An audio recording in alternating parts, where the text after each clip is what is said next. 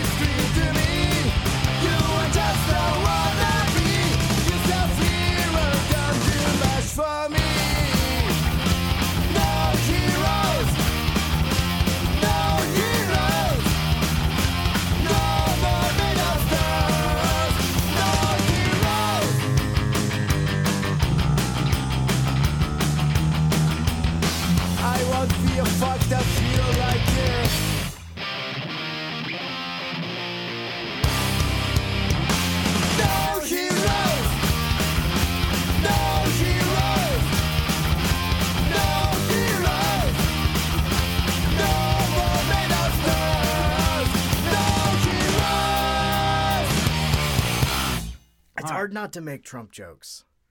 I know there's a bunch of other rotten fuckers like Mitch McConnell and shit like and Lindsey Graham.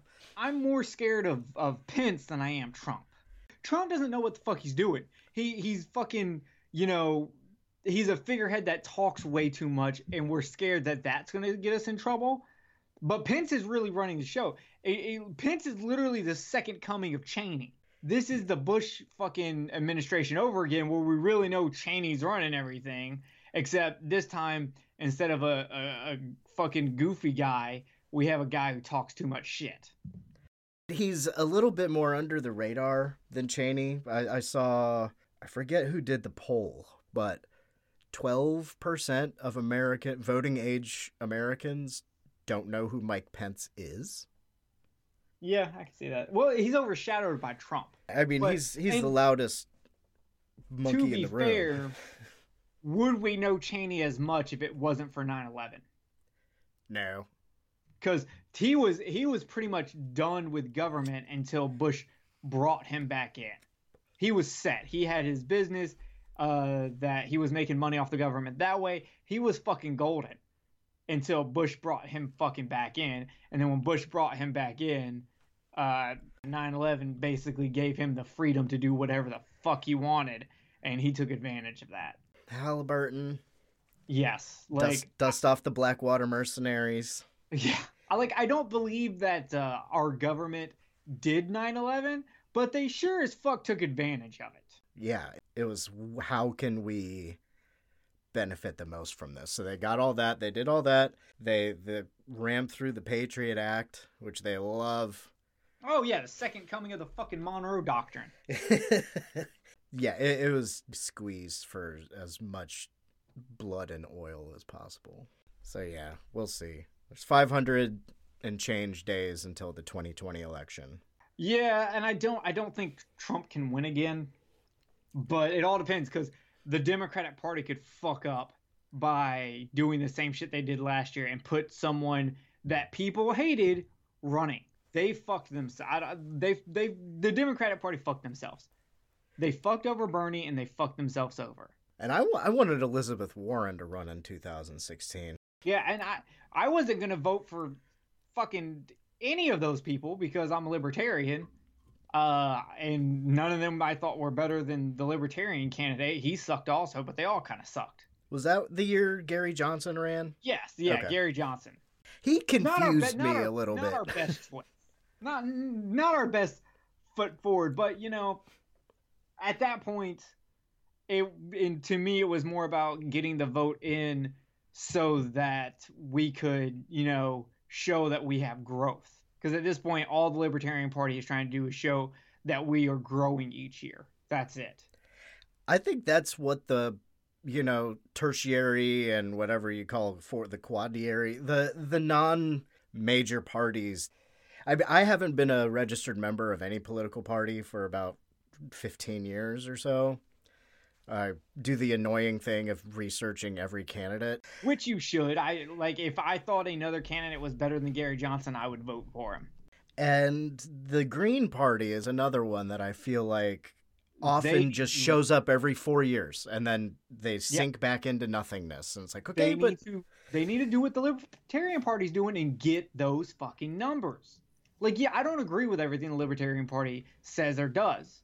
I'm hugely against anti-vax. No, vaccinate your fucking kids.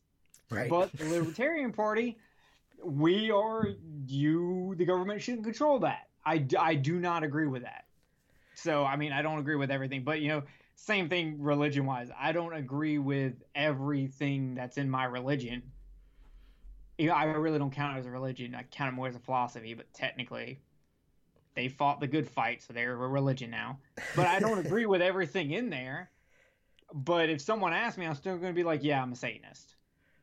Are there multiple churches? Yes. There's two big ones. There is the original Church of Satan, which is by Anton LaVey. You would not like them because they basically refuse to be political. They really are just like, nope, that's a personal thing. You keep it out. We will not be political no matter what. We will not fight for any cause. Nothing. Then you have the split of the Satanic Temple, which is almost more of a political activist group than it is a religion.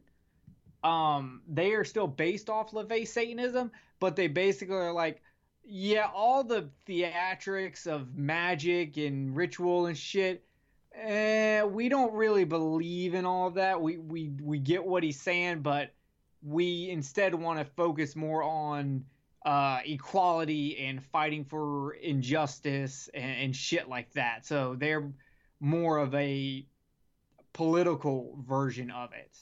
So they're the ones that put up the statue of Baphomet on the courthouse lawn. They're also the dumb fucks who are like, we're going to sue the Netflix Sabrina because they showed Satanists in a bad light. And it's like, shut the fuck up. That is just whiny. Get the fuck out of here. That's something the Catholics would do, okay? Exactly. You don't want to be fucking compared to the Catholics. That's like being compared to the Nazis. Catholics have a bigger body count, but still. Yeah, and they worked together so many years ago. They did. That and the whole children fucking. I'll get into the children fucking in Japan later. Okay.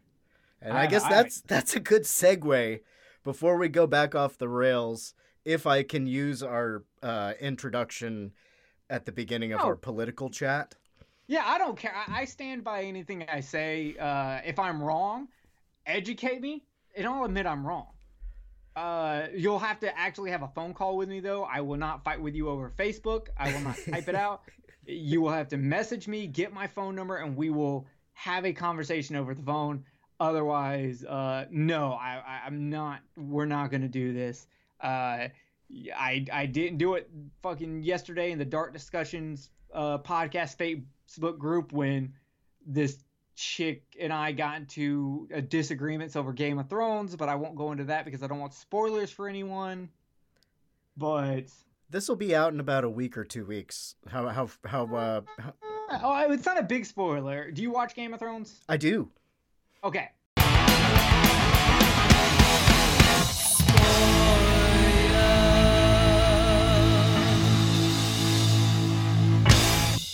The Arya sex scene. Oh, yeah. That was the topic. Okay.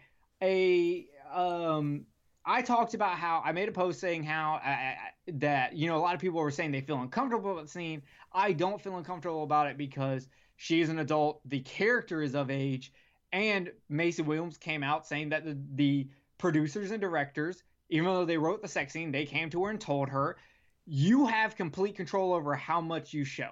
You can show no nudity, you can show some, you can show all. We don't give a fuck. Up to you, completely, in your hands. Awesome. They gave the power to her. Now, there is a small toxic part of the male species that is very fucking gross and disgusting, and they've done things like had a nude counter since Macy was 12 years old and started in Game of Thrones for if she would get naked at 18. It's gross and they're fucking disgusting. There are it's most people can call it pedophilia. It's technically hebephilia. I don't really give a shit. It's still fucking gross. She's 12. Unless you're 12, you really don't need to be into that. Anyway, so this girl in that group basically said how it was disgusting because it was that the creators knowingly made this fan service to appease this small pedophilic group out there. This is key to the grooming of children. Like she was about, like it almost sounded like she was about to go off on some fucking weird left-wing version of Pizzagate. Which I'm sure there is somewhere.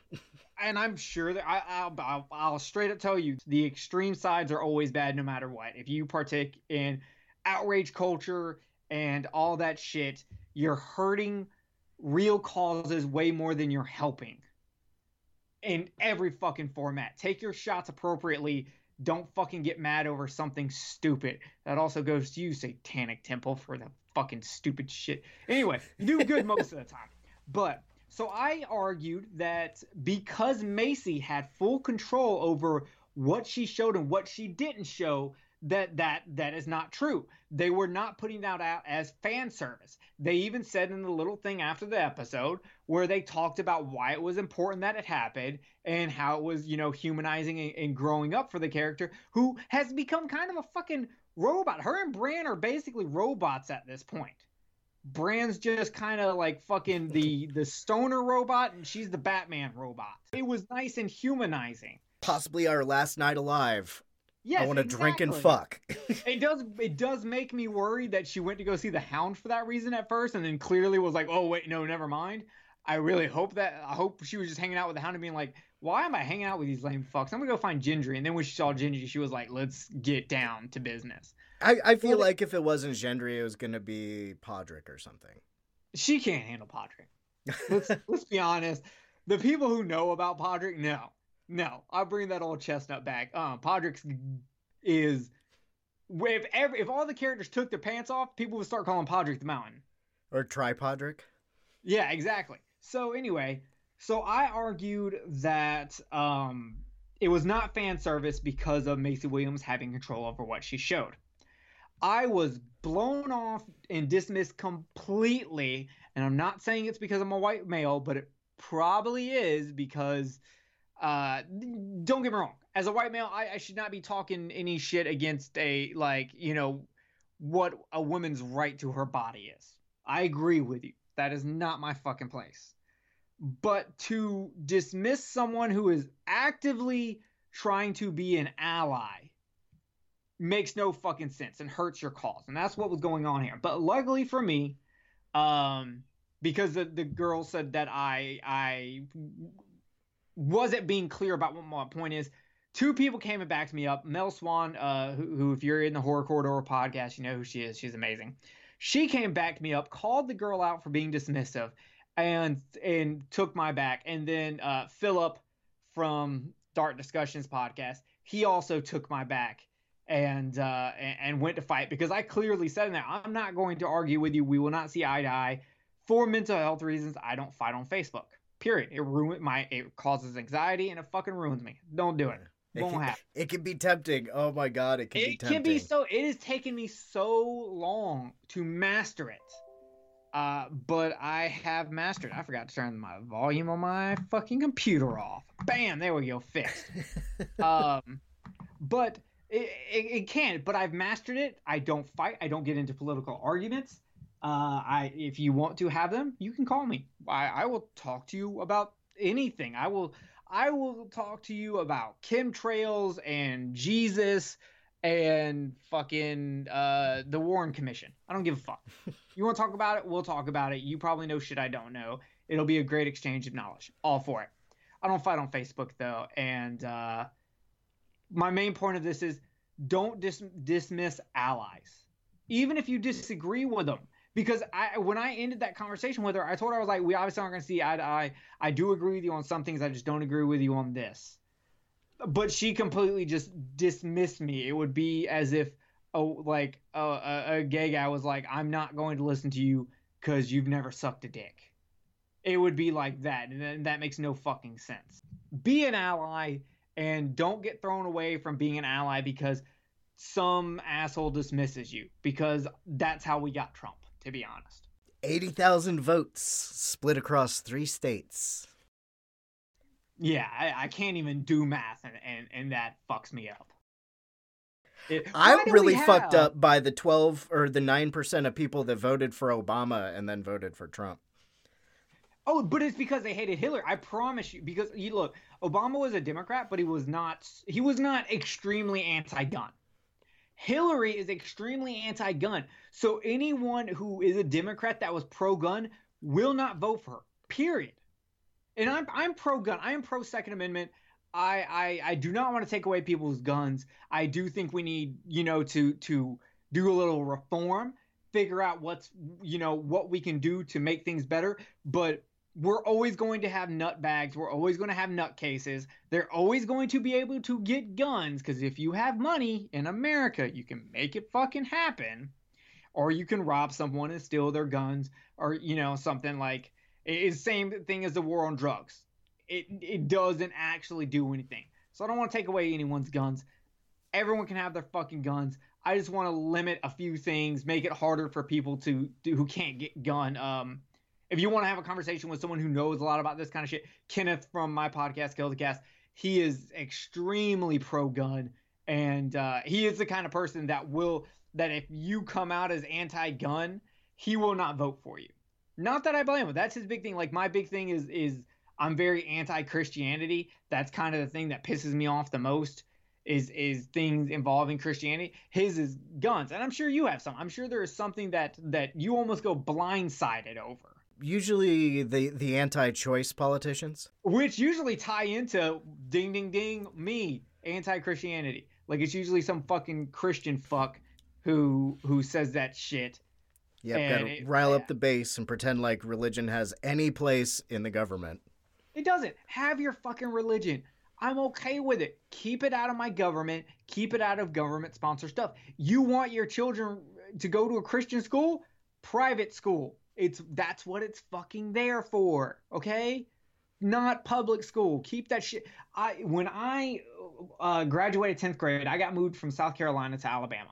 I was born in Alabama, so it's not like I didn't know where I was. But the school I went to for half that year, because a whole nother story, but even the biggest goth kid in the school was a devout Catholic. I was the only atheist there. And I did everything I could, because this is in Dothan, Alabama. That's an hour north of Panama City Beach, Florida. It is deep South Alabama. And I did everything I could. I would show up with shirts that had sayings like Christians murdered Indians, which is a Corporate Avenger song. Or, I would go in there and I would recite just shit to piss them off. I refuse to stand for the Pledge of Allegiance. I would openly walk out of assemblies if they started doing anything religious. And you know what? I got my ass beat for it a lot. I got fucking cornered in bathrooms and the shit kicked out of me. And if you've seen my Facebook pictures, I'm a tiny fucking person. I'm 5'11" and I weigh 145 pounds. I have no muscle. The biggest part of my arm is my fucking elbow. I got my fucking ass kicked all the time. Devil is amongst us. Stay back, boy. This calls for divine intervention.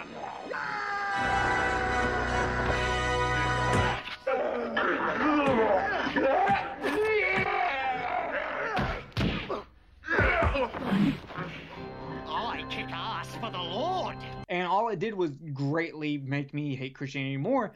And I know a lot about Christianity. I was raised, my grandfather, rest in peace, because he was a good man. I loved him and everything. He was Baptist, so he didn't actually touch children, which is fantastic for me. He raised me to be a preacher. I was supposed to become a preacher. And I wish I would have, because you know what? I'd be making fucking bank right now. That's right. You know Get that Joel Osteen money. Yes, Joel Osteen. I would be the second coming of Joel Osteen. I would be what the Baptist like instead of the how are they pronounced? Evangelicals. Evangelical. I usually just say Neon Genesis Evangelion. Oh. But I would be the Baptist form of that, and I would be fucking loaded. But instead, I was like, I can't really get behind, slavery and racists and homophobias and stuff. I couldn't do it. I'm pro gay. I'm pro abortion. I'm pro suicide. I am pro guns. I am pro live your fucking life. As long as you don't hurt anyone, keep it in your fucking yard. I'll ask. There you go. See, I was raised Catholic until I got to choose. And so I was touched, is what you're saying. No, my priest actually didn't like kids. Oh, He went to jail for embezzling money from the church. Because he was probably, you had to embezzle it. Dude, do you know how much it costs to get a furry outfit? It's fucking expensive. He had to do that shit. Yeah, and the priest that took over after that was almost definitely gay, so he was like 100% less likely to be a pedophile. Oh my God, I would love a gay fucking Catholic preacher to be like, okay guys, we're going to talk about the Virgin Mary. Oh my God, dude, it would be great. Fucking love it. I'm sure there's a South Park episode somewhere. Maybe the one where Butters got sent to the conversion therapy camp where everybody was killing themselves. Or when Butters actually befriended the Catholic priest and everyone worried about the Catholic priest fucking kids, including the Catholic priest. Now what greater gift could the Lord have given to us? Children's underwear, which priests couldn't pull down so easily? Okay, let's try and compose ourselves. Let's try and just get through this first one, okay, guys? What does it mean that the Lord gave us his only begotten son? It means if you're a cute boy at a Catholic priest swimming party, you better be getting...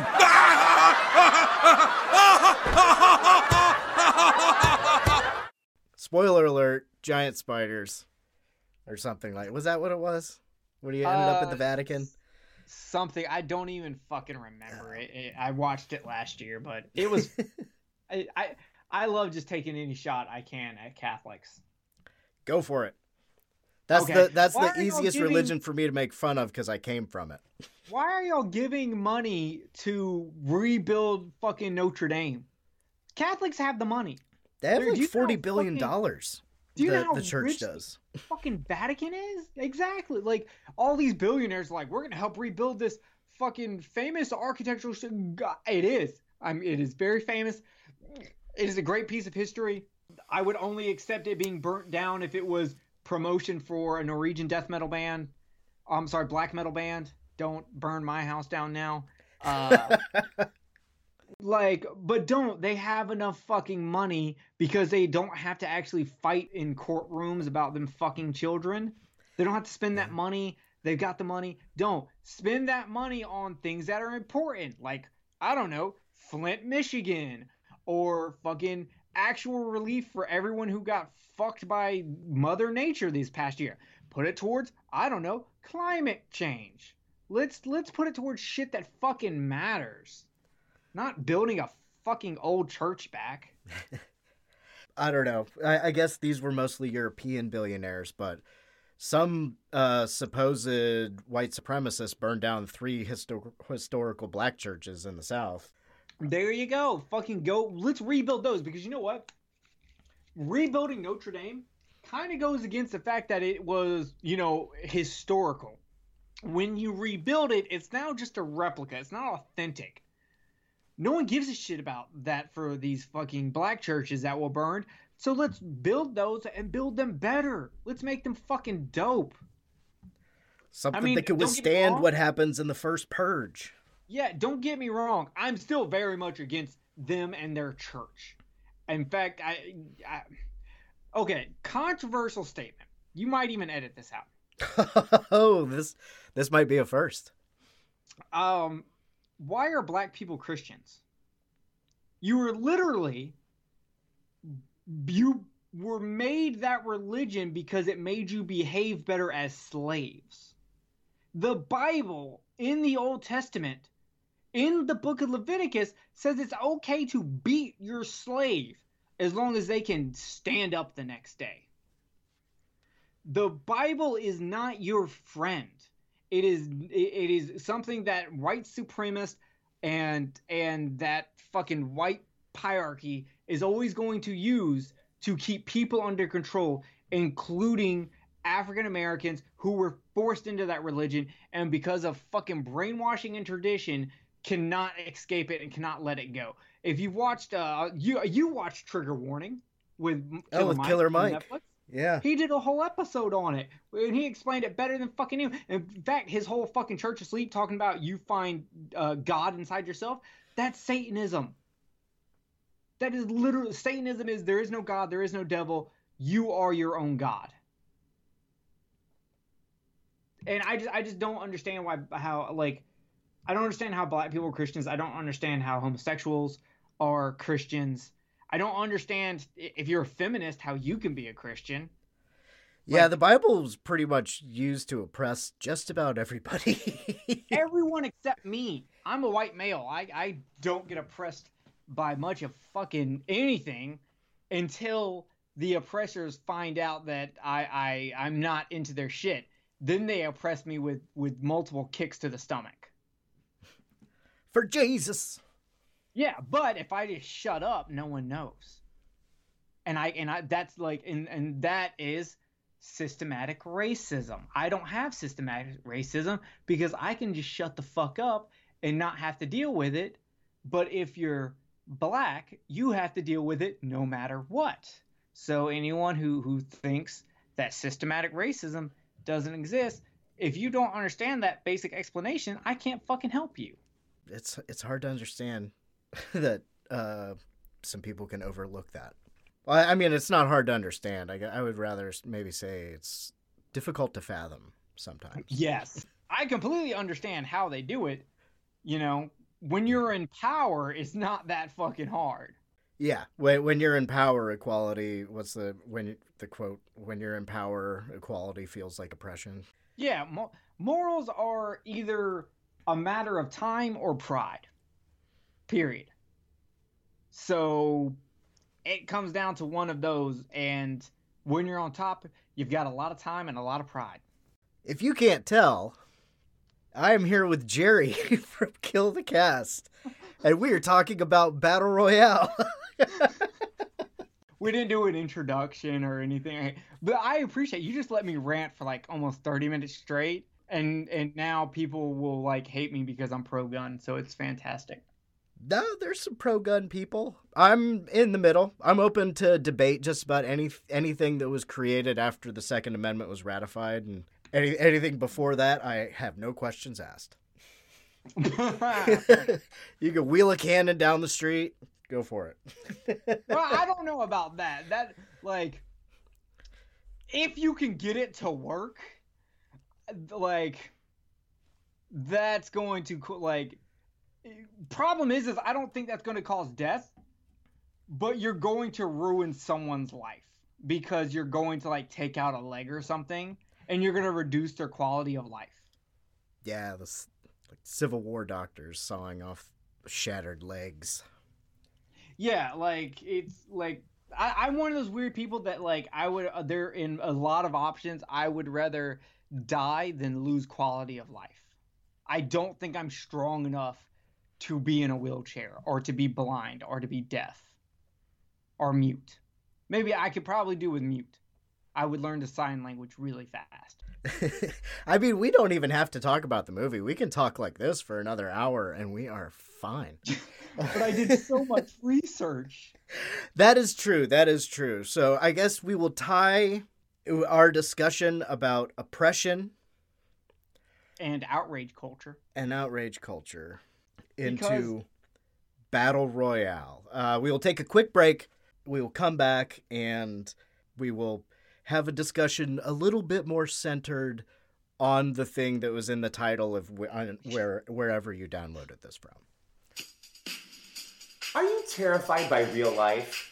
Us too! Do you like horror movies? Us too! Then join Maddie and Andrew, your co-hosts, for a new podcast that explores horror in real life and horror in the movies, and all with a fresh and fabulous gay perspective. We are a proud member of the Legion Podcast Network. You can find us on iTunes, Stitcher, SoundCloud, and Facebook, or wherever your favorite podcasts are found. We're Friday the 13th.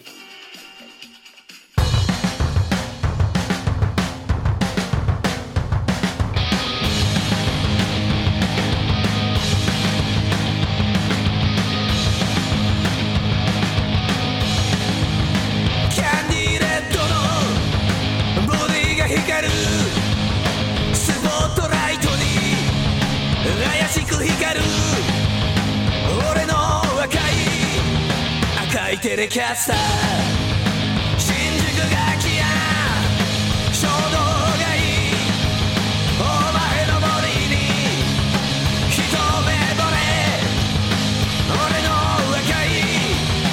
赤いテレキャスター Come on baby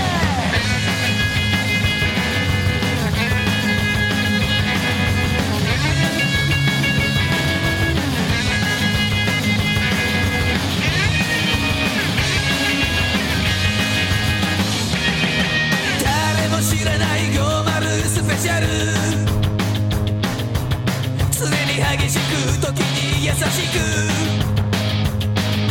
手にした時から命が宿るキャンディーレッドのボリが光る超キャズパグロ脳天炸裂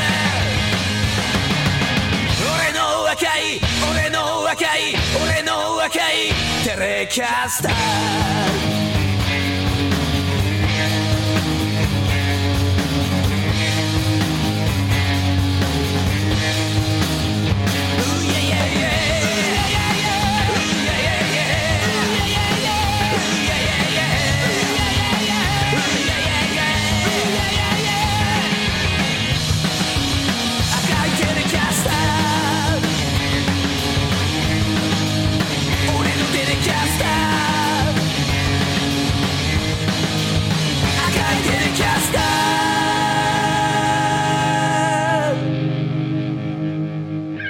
Wasn't that a lovely promo for a podcast and or song?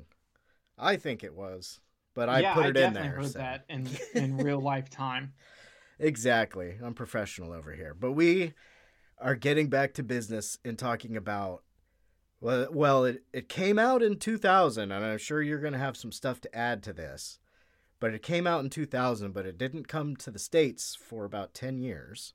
Mm-hmm. Fucking Toei. It is a dystopian thriller. If you're not familiar with Battle Royale, it's a dystopian thriller based off of a book of the same name. Did the manga come before or after the movie? I want to actually say it came after, but it does follow the book way more than the movie does. It is. Well, I meant to write it down exactly what it was, but it's one of those movies sort of like Running Man or something like that where it's in the future. So, yeah. So, in the future, Japan is part of this new organization that's like Eastern Asian Republic or some shit. And basically, the government is all the old men in the country are pissed off that the teenagers are rebellious and they won't get off their lawn and, you know, they do all this shit and they're not actively trying to be productive members of society like you see in traditional Japan. So with teenage law breaking happening and them skipping school and criminal activity, shit like this, they decide to have something called the BR Act, which is, you know, the Battle Royale Act. You'll see it in 2 years when it happens in America, and it's called the Fortnite Act.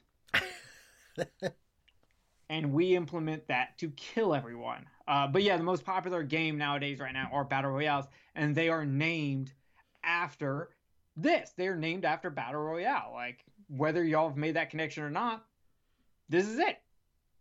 Yeah, I've never played Fortnite. Neither have I, because I have self-respect. Danny Trioxin, if you're listening to this, only some offense meant. Yeah, I don't know. That name does sound like he could beat my ass. He's the host of Midnight Horror Show. Yeah. But anyway, the Battle Royale Act. So what it does is it basically randomly selects a 9th grade class to be put on an island, and they are forced to kill themselves. Well, kill each other. And or kill yourself. You're allowed to do that. You basically have 3 days to be the last person surviving. You are given a duffel bag that is filled with food, water, a map, a pen, and one randomly selected weapon that can be anything from the lid to a pot or a fucking AR-15. You know, whatever. How did you defend yourself against a man armed with a banana? Catch! Now, it's quite simple to deal with a banana fiend. First of all, you force him to drop the banana. Then, you eat the banana, thus disarming him. You have now rendered him helpless. Suppose he's got a bunch. Shut up! Suppose he's got a pointed stick. Shut up! Right, now you, Mr. Apricot. Harrison.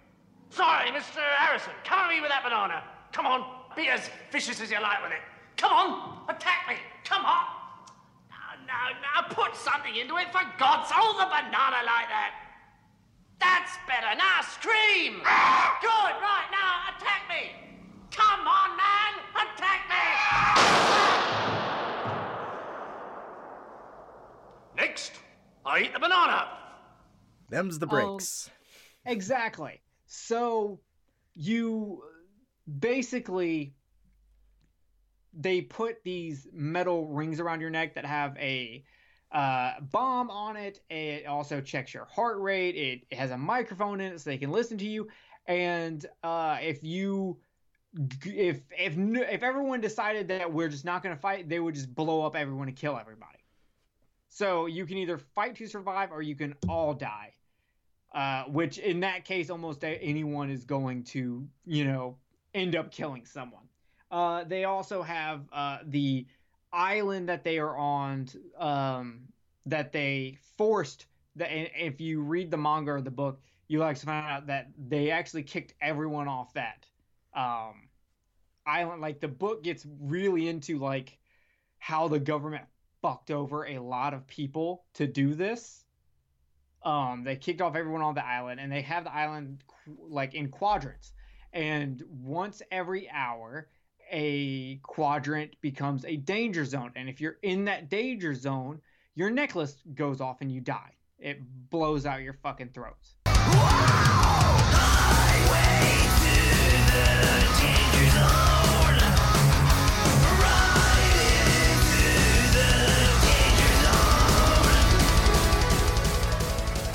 So you have to keep moving and try to kill people or not kill people, and however you want to.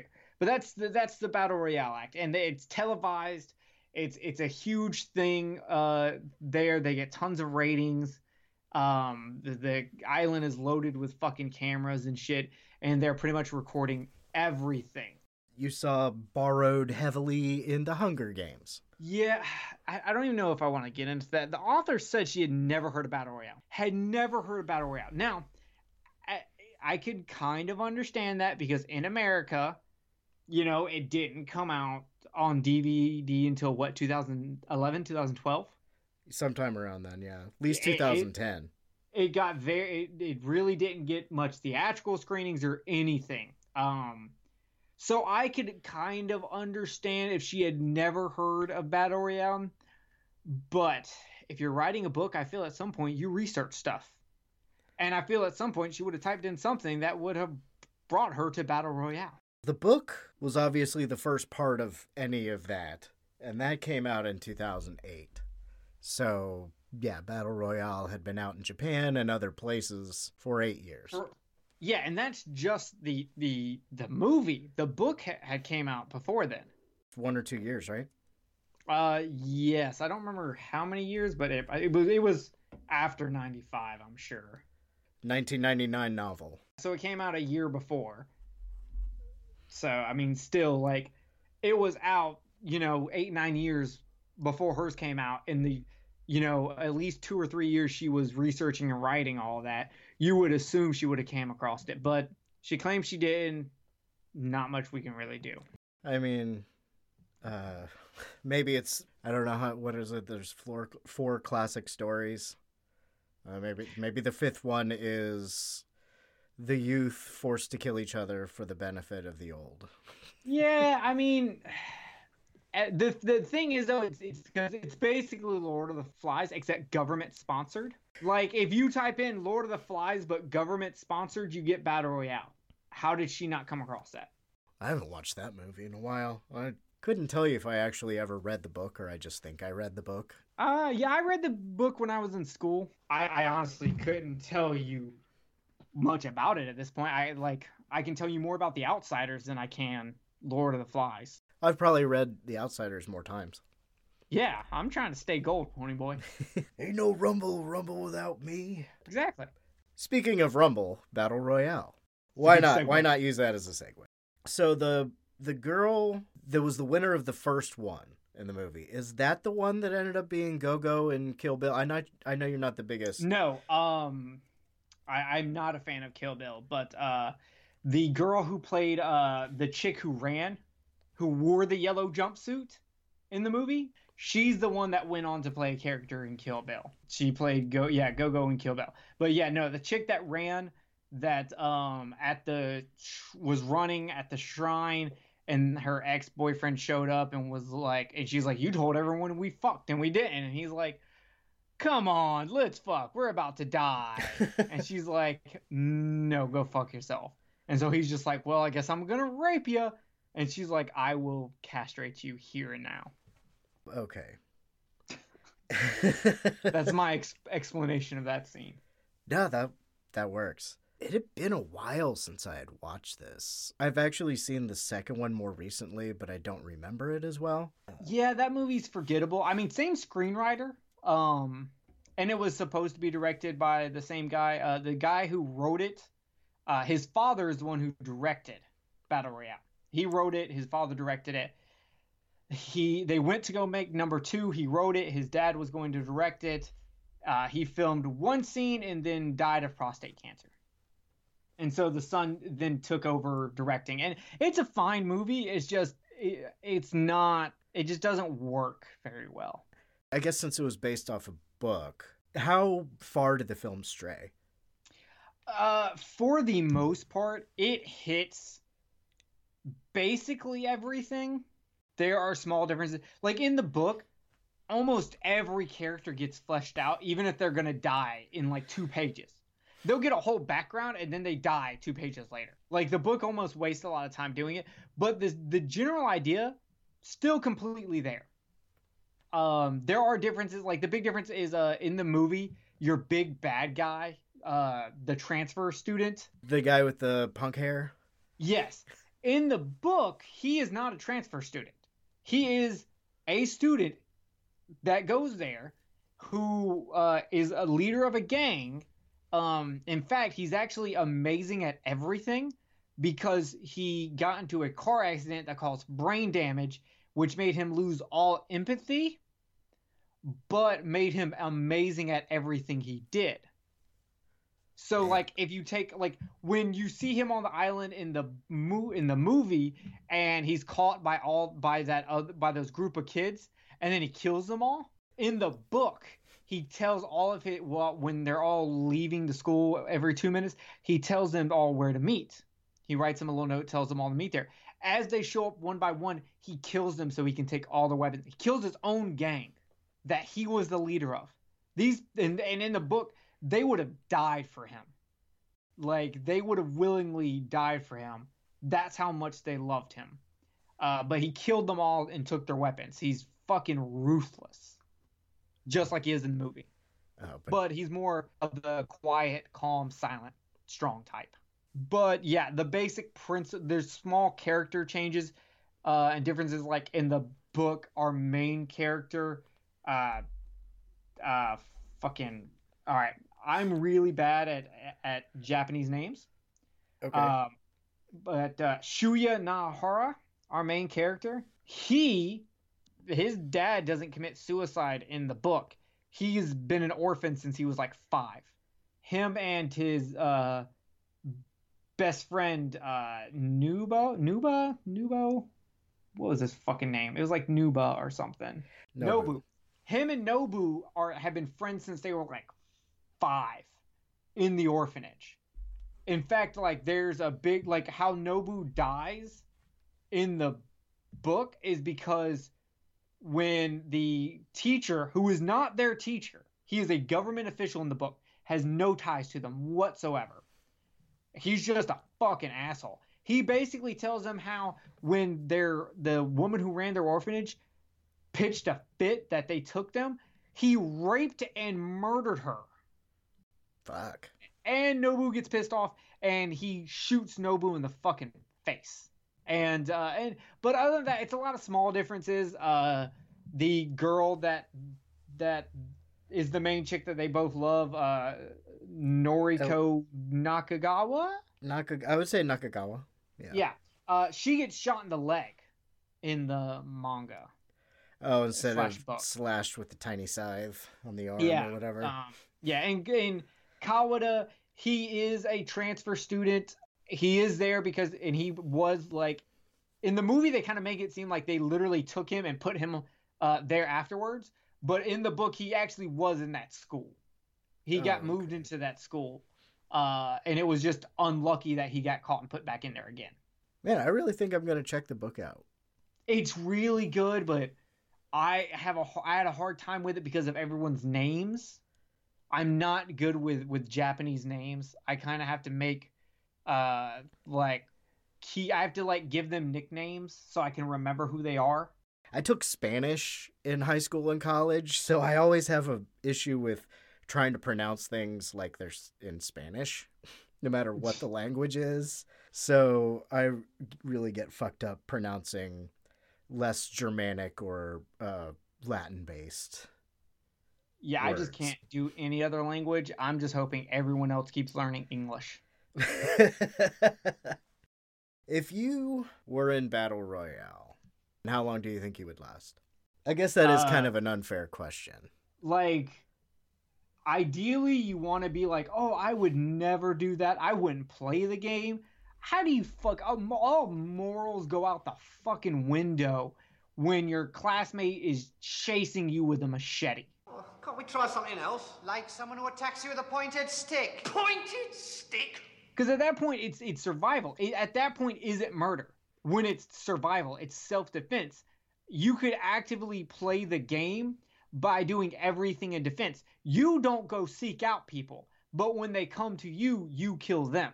You could play the game that way where it's almost complete self-defense, but then you have to spend the rest of your life justifying it. It's really fucked up thought exercise. How long do you think it would take before you tried to figure out how to get the collar off? Would that be like the first thing you did after finding a good place to hide, or do you think you would just accept that there's the collar? I would accept it because I don't have any skill or know-how on where to even start trying to get that thing off. So I would accept that right off the bat. In fact, ideally, I would accept that I was going to die, and I would just hide and wait until it blew my fucking head off. As someone who has attempted suicide in the past year, I think I'm okay with dying, and I think I would rather die than have to deal with the nightmares and how my life would be, how psychologically I would be ruined, and the PTSD I would have to deal with at killing all these fucking people. At best, I would sit there and hope there was some chick who was with me who was like, let's just go hide somewhere and fuck for the rest of the time. Or hell, in that situation, I'll take a dude. Fuck it. Whatever. Let's go. Let's just go and do weird, depraved sexual shit to each other until our heads blow off. Maybe right after we orgasm, it pops and we die. That'd be great. I'm fine with that. Make sex not war. Exactly. Like, but it's either that or I would just go ahead and commit suicide. One of the two. I would, play You Know You're Right by Nirvana, and I would, Cobain the shit out of myself right there. Or I would wait for Courtney Love to show up and kill me. One of the two. Oh, yeah, what is Courtney Love doing nowadays? Getting fucking rich off Kurt Cobain's name. But I got a question for you. Yeah.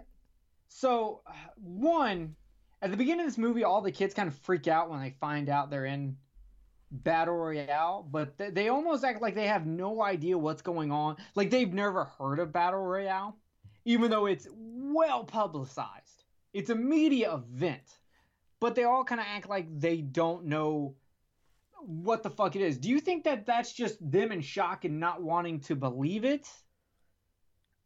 I think it's a little bit of that and a little bit maybe part of the commentary about the disconnection of youth to society is that they're so self-absorbed that they didn't even think about it.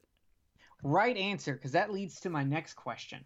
How does the Battle Royale Act actually help teenagers if they are so disconnected that they don't even know what the fuck the Battle Royale Act is, even if it's a publicized event? I was thinking about that, and I think like a lot of ideas of the government, it is more likely than not that it was for the benefit of the people in the government more than it was for the people that they're saying it's helping. They just watched Sallow, the 120 Days of Saddam, and was just like, this could be fun. Yeah, because, I mean, if it's population control, killing 40 kids a year doesn't really... And maybe it does put a couple of kids on the straight and narrow who pay attention to that kind of shit. Because, like, in the movie, they make it seem like the BR Act has been going on for a couple of years. But in the book, the BR Act has been going on for at least 10 years. Yeah, in the book, they know what the fuck is going on. It's a legit thing. Everyone knows about it. And since it's 15-year-olds, even the youngest people were like 5 when the law passed. Correct. Like they're, you know how at the beginning of this we see the girl who wins, and they're like, she's smiling. In the book/manga, that is televised on TV during a children's cartoon, or not necessarily a cartoon, but like an Ultraman show. Okay. And Shuya and Nobu are watching said show when it is broken up for the important announcement of the winner, and they see her on TV, her being carried out, and it looks like her jaw is basically like fucking missing. So like she's smiling, but it's all like covered in blood and shit. Like at 5 years old, they stop a show for children to broadcast that. Which shows you that in the book, they do a better job of showing that the government is actually using this to scare straight the children. That would make a lot more sense, because if you're not using it as a deterrent, then it's just catharsis for old government men. Yeah, pretty much. So that's the one thing I do think the movie kind of fucks up on, is it doesn't quite show the importance of what the government's doing. But they also kind of almost take the government out of it a little bit by having their 7th grade teacher come back. Like, oh, you stabbed me in the ass, I'm gonna stab you in the ass. Yeah, pretty much. Like, it's very weird. And then he's got this obsession with the main chick, Nakagawa, which goes into one of the things I researched and want to talk about. There's another character, Misuko. Like, she, in the book and, like, manga, she actively, like, leads a group of bad girls, and they, like, prostitute themselves and do drugs and shit like that. She's the one that's got the scythe. Okay. Her. So, they have that flashback in there where they show her mother selling her to a man, a pedophile. I am about to drop some knowledge on you that's gonna freak you out. Japan did not ban the marketing and selling of child pornography until 1999. 1999. 1999. You could buy and sell child pornography in Japan. Well, no, you couldn't make it, but you could buy it and sell it until 1999. Now, they banned buying and selling it. They did not ban owning it. Owning it was not banned until 2014, and even then, you got a 1-year grace period before you could get in trouble with it. And punishment was only up to 1 year in prison or up to a $10,000 fine. Now, so let's go to late 2017, early 2018. Creator of popular manga and anime, Roni Kenshin. I don't know if you know what Roni Kenshin is, but it's very fucking popular. He got busted with over 15 DVDs of child pornography, showing girls that range from 10 to 15 years old. So, like 15 DVDs of girls ranging from 10 to 15-year-olds. He admitted he did not like girls older than 14. Do you want to know what his punishment was? 6 months in jail. Nope, a $2,000 fine. Of course. Yeah. So now Japan has been actively trying to break their association with pedophilia. It was once known as the civilized haven for pedophiles. The sexualization of children. Like a lot of people might know that lolicon is a big thing there, and lolicon is the anime version of little girls. Shotokan is the anime version of little boys. And it's used in hentai, which is anime pornography, and all that. And that's still all completely legal. And technically that kind of, because it falls under art, so they have a whole thing. Like, but the reason I bring this up is the government is that lax on pedophilia and child pornography. Yet they gave this movie the equivalent of a almost actually the basic equivalent to an NC-17 in America, because they thought this movie was harmful to teenagers. Right, it had that thing at the beginning about nobody in the theater. Nobody under 15 could see it, right?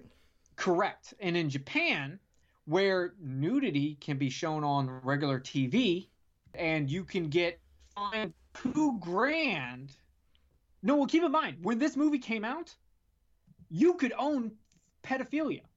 You could own child pornography when this movie came out in Japan. And they said that this fucking movie was harmful to teenagers. You know, we talked about how this movie was not really seen in America because it didn't come out till almost 10 years later. Now, the reason that is because the Columbine shooting happened in 1999, and American lawyers told Toei, the people that owned it, that if they put this out, they would get sued. They might even get arrested. That there's no way this would pass the MPAA at all. Even if you cut it to it barely existing, the MPAA would not allow this movie to be shown. I don't know if that's true or not. I definitely don't think they would have been sued. No one would have been fucking arrested. Right. MPAA might have shut this down. I've only seen one real documentary about the MPAA that this film is not yet rated, which I know has its own slant. But I feel like with the MPAA, it just depends on what movie studio is backing the movie. Yeah, and trust me, a lot of movie studios did go after this movie, at least for home distribution. But Toei had all these rules and regulations with it, and wanted out an outrageous amount of money because they were so scared of it, of them getting in legal trouble over it, that they just decided, let's just put a huge price tag on it so it's technically for sale, but no one would buy it. And it was not until many years later that they actually struck a deal with Anchor Bay for it to come out in America. That guy getting a $2,000 fine, that makes me think of, have you followed any of the Jeffrey Epstein thing here in America? Sounds familiar. Give me a refresher. Florida money guy. Is he the Democrat is he the Democrat that keeps having gay dudes overdose in his house? No. Okay. This guy was arrested for having people would bring 13, 14-year-old girls over to his house for rich people sex parties, and he was facing a lot of charges. He had a lot of accusers for sexual assault and statutory rape and stuff like that, and his lawyer had this awesome deal with the prosecutor that got him to plead guilty to one charge and get 18 months in prison. And the case is getting re-examined now, but the prosecutor that made that deal behind the backs of the victims, and the victims were supposed to have updates and briefings about everything that's going on in the case. But that prosecutor is in the Trump cabinet right now. Oh, of course he is. That literally sounds like a fucking. Have you ever heard of the Franklin cover-up? It sounds familiar, but tell me and tell us. If you listen to last podcast on Left, they covered it in like part 2 or 3 of their satanic government thing. But the Franklin cover-up was this thing that happened where I can't remember what state it was, but the town was Franklin, and it's somewhere like in the Midwest. It's Kansas or Kentucky or some shit like that. There was this black Republican guy who was basically running a child prostitution ring for higher ups in the government, where he would have and all the kids who eventually went to like court for it, they either died mysteriously, disappeared, or decided not to testify. And the 2 people that testified, a boy and a girl, ended up going to jail for perjury, for standing up against the molestations and rape that happened to them by people in our fucking government. There's a story the boy tells about what happened to him at the place he described. Basically sounds like it happened in Bohemian Grove. Okay. Where like it is so fucked. I don't even want to say it on your show because it borderlines going into like a scene in a Serbian film. Worse than a scene in a Serbian film. Like it's fucked up. And the girl said the same thing. And another kid was going to step up, but his brother ended up being found dead in a river, so he didn't testify. And then another kid was going to testify, but he was taken to the judge's room, and when he came out, he said he would not testify, and later told him, he goes, I'm not testifying because they said I would go to jail for testifying. Nothing like little witness tampering. Yes, exactly. And like there is a book out there called The Franklin Cover-Up, or you can go listen to the last podcast on the Left coverage of it, which is fantastic. It's in their like 3-part series of Satanism in the government. And it's not real Satanism, but like they like the 90s satanic panic kind of thing, or 80s, 90s, like the West Memphis 3 kind of shit. And it's fucking awful shit. But that, like what you described, basically, it sounds like that. It sounds like, and I believe it, because look at the shit our government did with what's that thing called? MK Ultra. MK Ultra. The shit they did with MK Ultra, which is not as bad as like what the Nazis did in Auschwitz, or what the Japanese did with Camp 737 or whatever it is. Was it Unit 731? Is that what it was? Unit 731. Like, what we did is nowhere near as bad as what they did. But you look at the shit that we did in MK Ultra, and that shit's got facts to back it up and prove it. Yeah, declassified documents and shit. Yeah, and we only got like the surface level shit that didn't get destroyed. Everything else got destroyed. They've admitted that most of the shit that happened, all the proof is destroyed. We got like 1 box of files compared to the hundreds that were destroyed. Because that goes back to what was it called before that? Project Bluebird or something like that. It was an evolution of the program. Yeah, they were constantly doing fucked up shit to us, and Battle Royale is an extension of that. The government doing whatever they want to us, just with Battle Royale, they're doing it in public because they have the power to do it in public. Because they're not a democracy or a republic, even though, funny enough, they call themselves a republic in the book. Yeah, they like to take words and use them for things that they aren't. Yeah. But so Battle Royale, they have a thing, but it's just hilarious to me that the government, the Japanese government, and people, not the American government, but people in America, thought that this movie would be harmful to teenagers when, like, no one was going around going, don't let Gigi Allen perform here. It's bad for teenagers.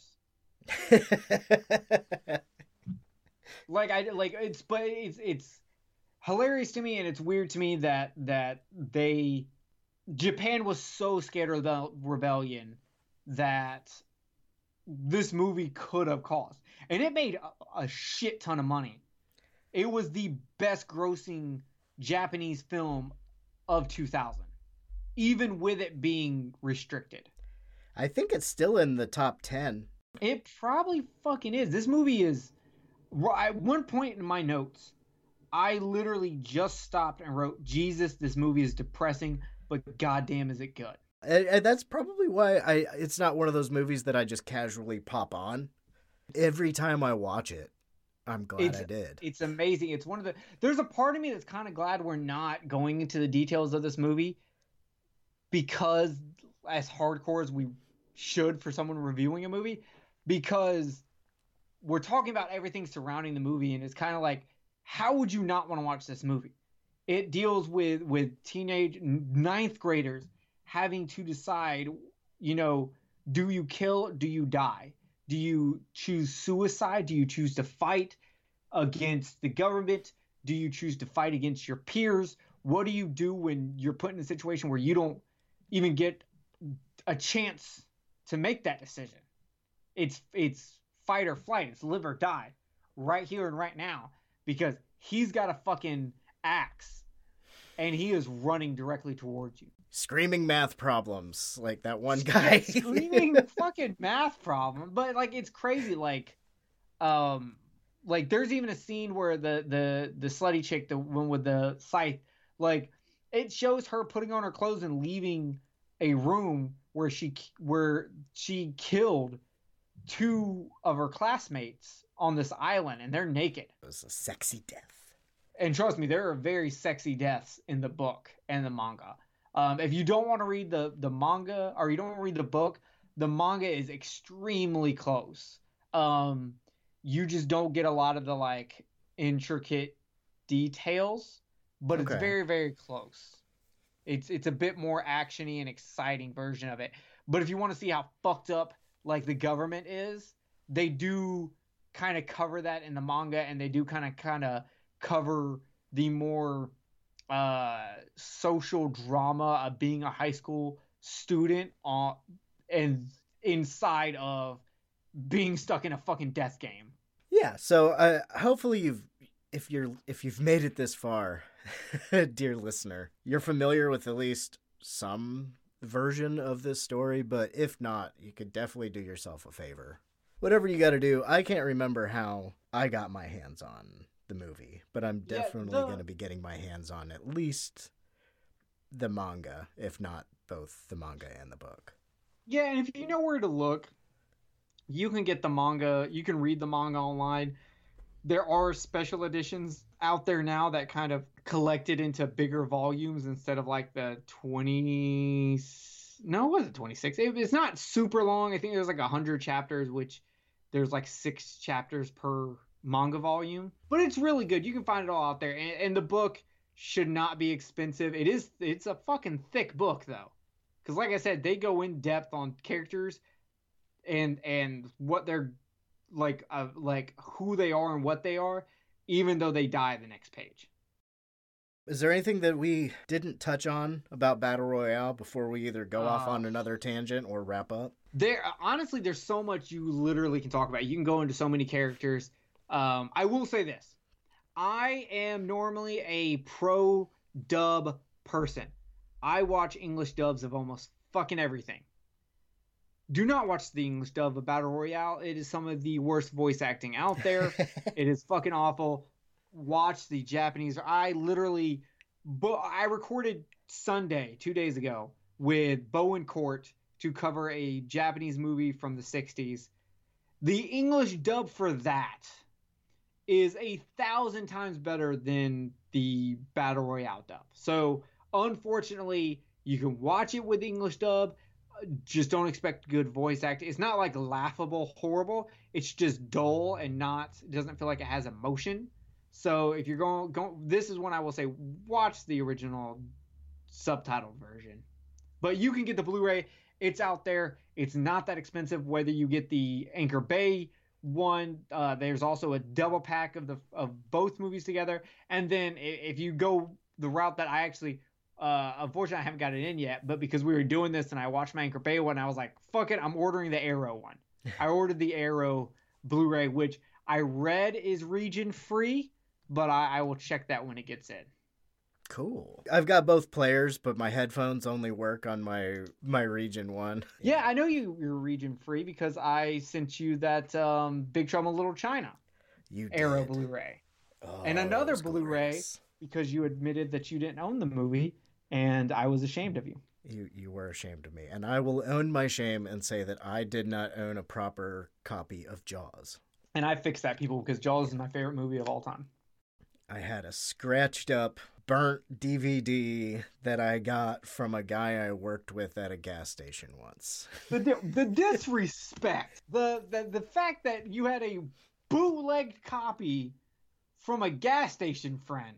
Would you just go in there and be like, let me get a zebra cake and that bootleg copy of Jaws? Yeah, that's what I want. Yeah, no, he was, I think he was technically my manager at the gas station. Okay, quick explanation story. One time when I got back from tour with my band, we left right when our lease ran out. So I was living in our practice space for a little while. And down the street, there was a gas station. And I got a job there and started saving up money to move back out of the practice space. One of my coworkers had a crush on my bass player. And for some reason, that drove him to just randomly give me movies. I can see that. I mean, I don't get someone having a crush on a bass player, but I can see the free movies part. Yeah, so he'd just be like, "Hey, here's this. Take this." Okay, cool. I'll tell Ken you said hi. Huh, okay. But yes, it was very disrespectful to Jaws, and you helped me remedy that. Yeah. And I think speaking openly about it to the dozens and dozens of you who listen to this show, if you have a Jaws deficiency, it can be fixed. There's help. There's help for you out there. Yeah, you can literally get the Blu-ray for like $10, and it's amazing. I don't understand how you don't have it. It makes no sense. But I did remember one last thing on Battle Royale I wanted to bring up. Please. Japan is very big on the world being disconnected, about people being disconnected, and how we need to find ourselves and the importance of friendship. You see it in Battle Royale. You see it in Suicide Club. You see it in the Japanese version of Pulse, which is called Kakiro, some shit with a K that it starts with a K and ends with an O. But you see this a lot where where the Japanese people feel disconnected from something. They're disconnected from other people. They're disconnected from their family. They're disconnected from their jobs. They're disconnected from happiness. And they find a big importance on having, as you're younger, you're supposed to, like, the friendships you have when you're younger are very important. Japanese is very big on showing, whenever they show teenagers, they always show teenagers and how important friendship is to them, which we do in America also, but not to the extent that they do. But the reason they do that is to show how disconnected they become as adults. And that's something you will see in Battle Royale. You will see the kids all talking about how glad they are to have the friendships they have, and then you'll go and like look at the teacher Kitano and how disconnected he is with the students and his daughter, his family, just even the army people around him. Yeah. Coworkers. He's so disconnected, and it's almost as if like this, like the director of this movie talked about the reason he felt so tied to the subject matter is when he was younger during World War II, him and his class were forced to work in an ammunition factory. And that ammunition factory ended up getting attacked. And whoever survived had to bury their classmates and then go back to work at this ammunition factory. Like that was the government imposing on them. And that's why he felt so strong about it. But I also want to say just Japan in general has this big thing because of how traditional they are and how bad, like they have really bad suicide rates because it's so hard to get into schools there. If it's so like overworking is something that like is just a common thing. You were supposed to work yourself until you pass out at your desk, and that's looked at as a good thing. Like working 60, 70 hours a week is common, but it makes them so disconnected from everything because they try so hard to get into the best schools and then to get into the best jobs that ultimately more ruin their life because they're following this tradition of pride. And so for students, it caused them to rebel and not want to do that. And that's why like otaku culture grew so big there, because all these kids couldn't handle the pressure. And that's why do you know what a hikikomori is? No. So a hikikomori is a person who basically cannot get a job, cannot do, like, they basically are a shut-in. They they're like, it's a lot of times tied with otakus, which are basically just Japanese nerds. But it's not necessarily limited to that, but it's basically their parents like pay for their apartment because they can't get a job because they can't function in society because the pressure is too much for them and they just can't deal with it. Like to be honest, if some of us kids in America, if we had to grow up under the pressure of Japanese culture, we would have such high suicide rates. It would be bad. But Japan has a high suicide rate for adults because of it. So it's very interesting. It's something to keep in mind when you watch a lot of Japanese stuff, because you can kind of see this tie in with a lot of things in their storytelling. So yeah, that's what I have to say. No, thank you for adding that. I think that's a poignant note to go out on. Please tell people where they could find you. Well, Kill the Cast is on the Legion Podcast Network, which means you can find us on iTunes, Spotify, Stitcher, Google Play. Pretty much if it hosts podcast, I try to make sure we are on there. You can even listen to us on YouTube if you want. And on our YouTube, I also make videos on there that you can enjoy. Like, did you know that there was a Pumpkinhead computer game? And at the end of that computer game, you get to see Pumpkinhead dancing in sneakers. Big old Chuck Taylors, aren't they? Or are they something else? Yeah, they're fucking gigantic sneakers. But I do videos like that. And for Kill the Cast, we typically do shows where we review one movie and then also go on tons of tangents. I'm just really good at ranting and tangents. So if you're listening to this, you like tangents. Yeah, pretty much. But we'll cover like one movie. Then we also have my favorite thing is called Horror Coliseum, where we take two movies that are very similar and we make them battle each out by scoring them based off 15 categories. We recently just did Friday the 13th versus Nightmare on Elm Street, the first 7 movies against each other plus the remakes. And it was long, and I'm so glad we're done with that. Because holy shit, I am so sick and tired of fucking Freddy Krueger. I'm not a fan of Freddy Krueger. Talking about a fellow Ohioan. Okay, I'm sure if you're gonna, there's more important things that came out of Ohio, like Hawthorne Heights. That's better than Freddy Krueger. Okay. I think Trent Reznor's from here. Yeah, there you go. You got Devo. Ohio is for Lovers, Whip It, and Head Like a Hole. You're set. Yeah, Horror Coliseum. We fucking put two movies against each other, like Alien versus The Thing, or Seven versus Silence of the Lambs, Sleepaway Camp versus The Burning. I think in May we'll be bringing back and doing one that involves the actor Sam Neill, so that'll be dope. I also do Underwater Kaiju from Outer Space. If you need more Japanese love, we cover Godzilla movies and Gamera movies and other giant monster movies, which is pretty dope. And then I also do Jerry Hates Action, which is about me not liking action movies, so I'm forced to sit down and watch action movies and review them and see if I've changed my mind on movies like Point Break and Terminator 2. So that's always fun.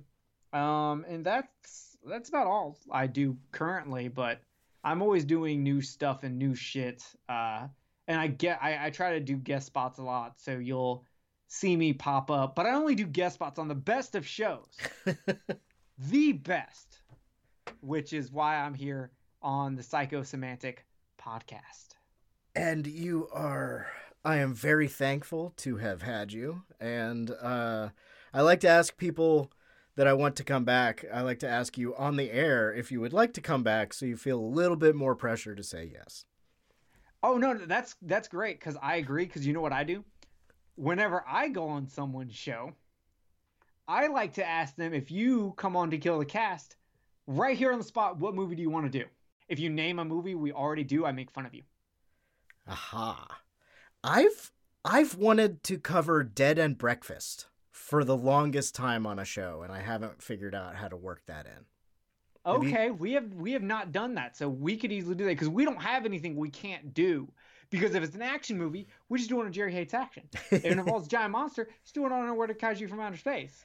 Like, I can do fucking anything I want, which is fantastic. So you can come on and we will do Dead and Breakfast. Awesome. Have you ever seen it? I haven't, so it would be a first time watch for me. I think that would be fun. If you check it out and you're like, oh, actually, I don't know, man, pick something else. No, I would save it. I would save it so it would be a first time watch for the show, because we are wild and crazy like that. I don't have to see the movie before we do it. We'll just do it, and I will find some shit to talk about in some way. So awesome. Yeah, we did the first Puppet Master movie, and we went on a whole tangent about suicide and hookers. So we'll figure out a way to make it good. Hell fucking yeah, man. Thank you for that, for me to just vaguely look forward to in the nondescribed future. And thank you for coming on here and talking about Battle Royale and all the fucking research you did. I feel like I barely had to say anything important, and that's how I'm a co-host that ended up hosting my own show, so that works great for me. Every once in a while we try to say some little bit of wisdom. I don't know if it's been in any of the episodes that you've listened to, you know, like when we did Last House on the Left, it's never let him get you to the second location. You know, when we did War Games, it was how about a nice game of chess? Would there be a little but important saying that you would get of advice from Battle Royale? What good is a fighting chance if you never pick up the gloves? It would suck if your bag had like just punching gloves in it as your weapon. But if you don't, but like in the movie, there are people that like one girl throws her bag back at the fucking teacher and runs off. So she has no fighting chance. She's not even willing to pick up the gloves. And, you know, another one is just like they just killed themselves. Like they throw their bags off the fucking ledge into the sea, and then they jump down there and kill themselves. So like, in all honesty, what good is a fighting chance if you never pick up the gloves? If you put yourself in the situation of a battle royale, what good is your fighting chance if you decide to not even try? Kill everyone. Damn the man, save the empire. Exactly. Don't fucking forget to duck and cover, everybody. See you soon. Thank you. So long, farewell, auf Wiedersehen, good night. Go fuck yourself. Thanks for listening.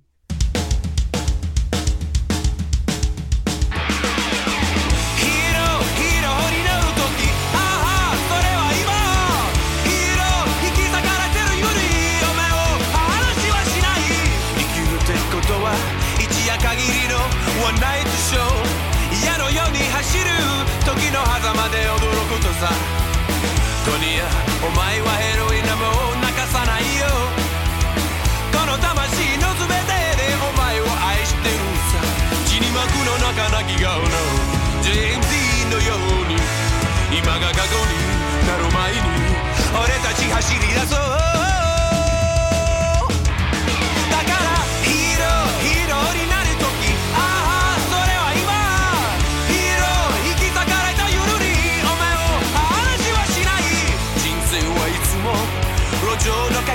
パーティー一つ踊れば熱い思いも消えてゆくコニアお前はヘロイでも泣かないで息が詰まるほどに愛の痛みを感じてくれ血にまくの中痩せへぼちの俺たちが見えるだろう今が過去になる前に俺たち走り出そう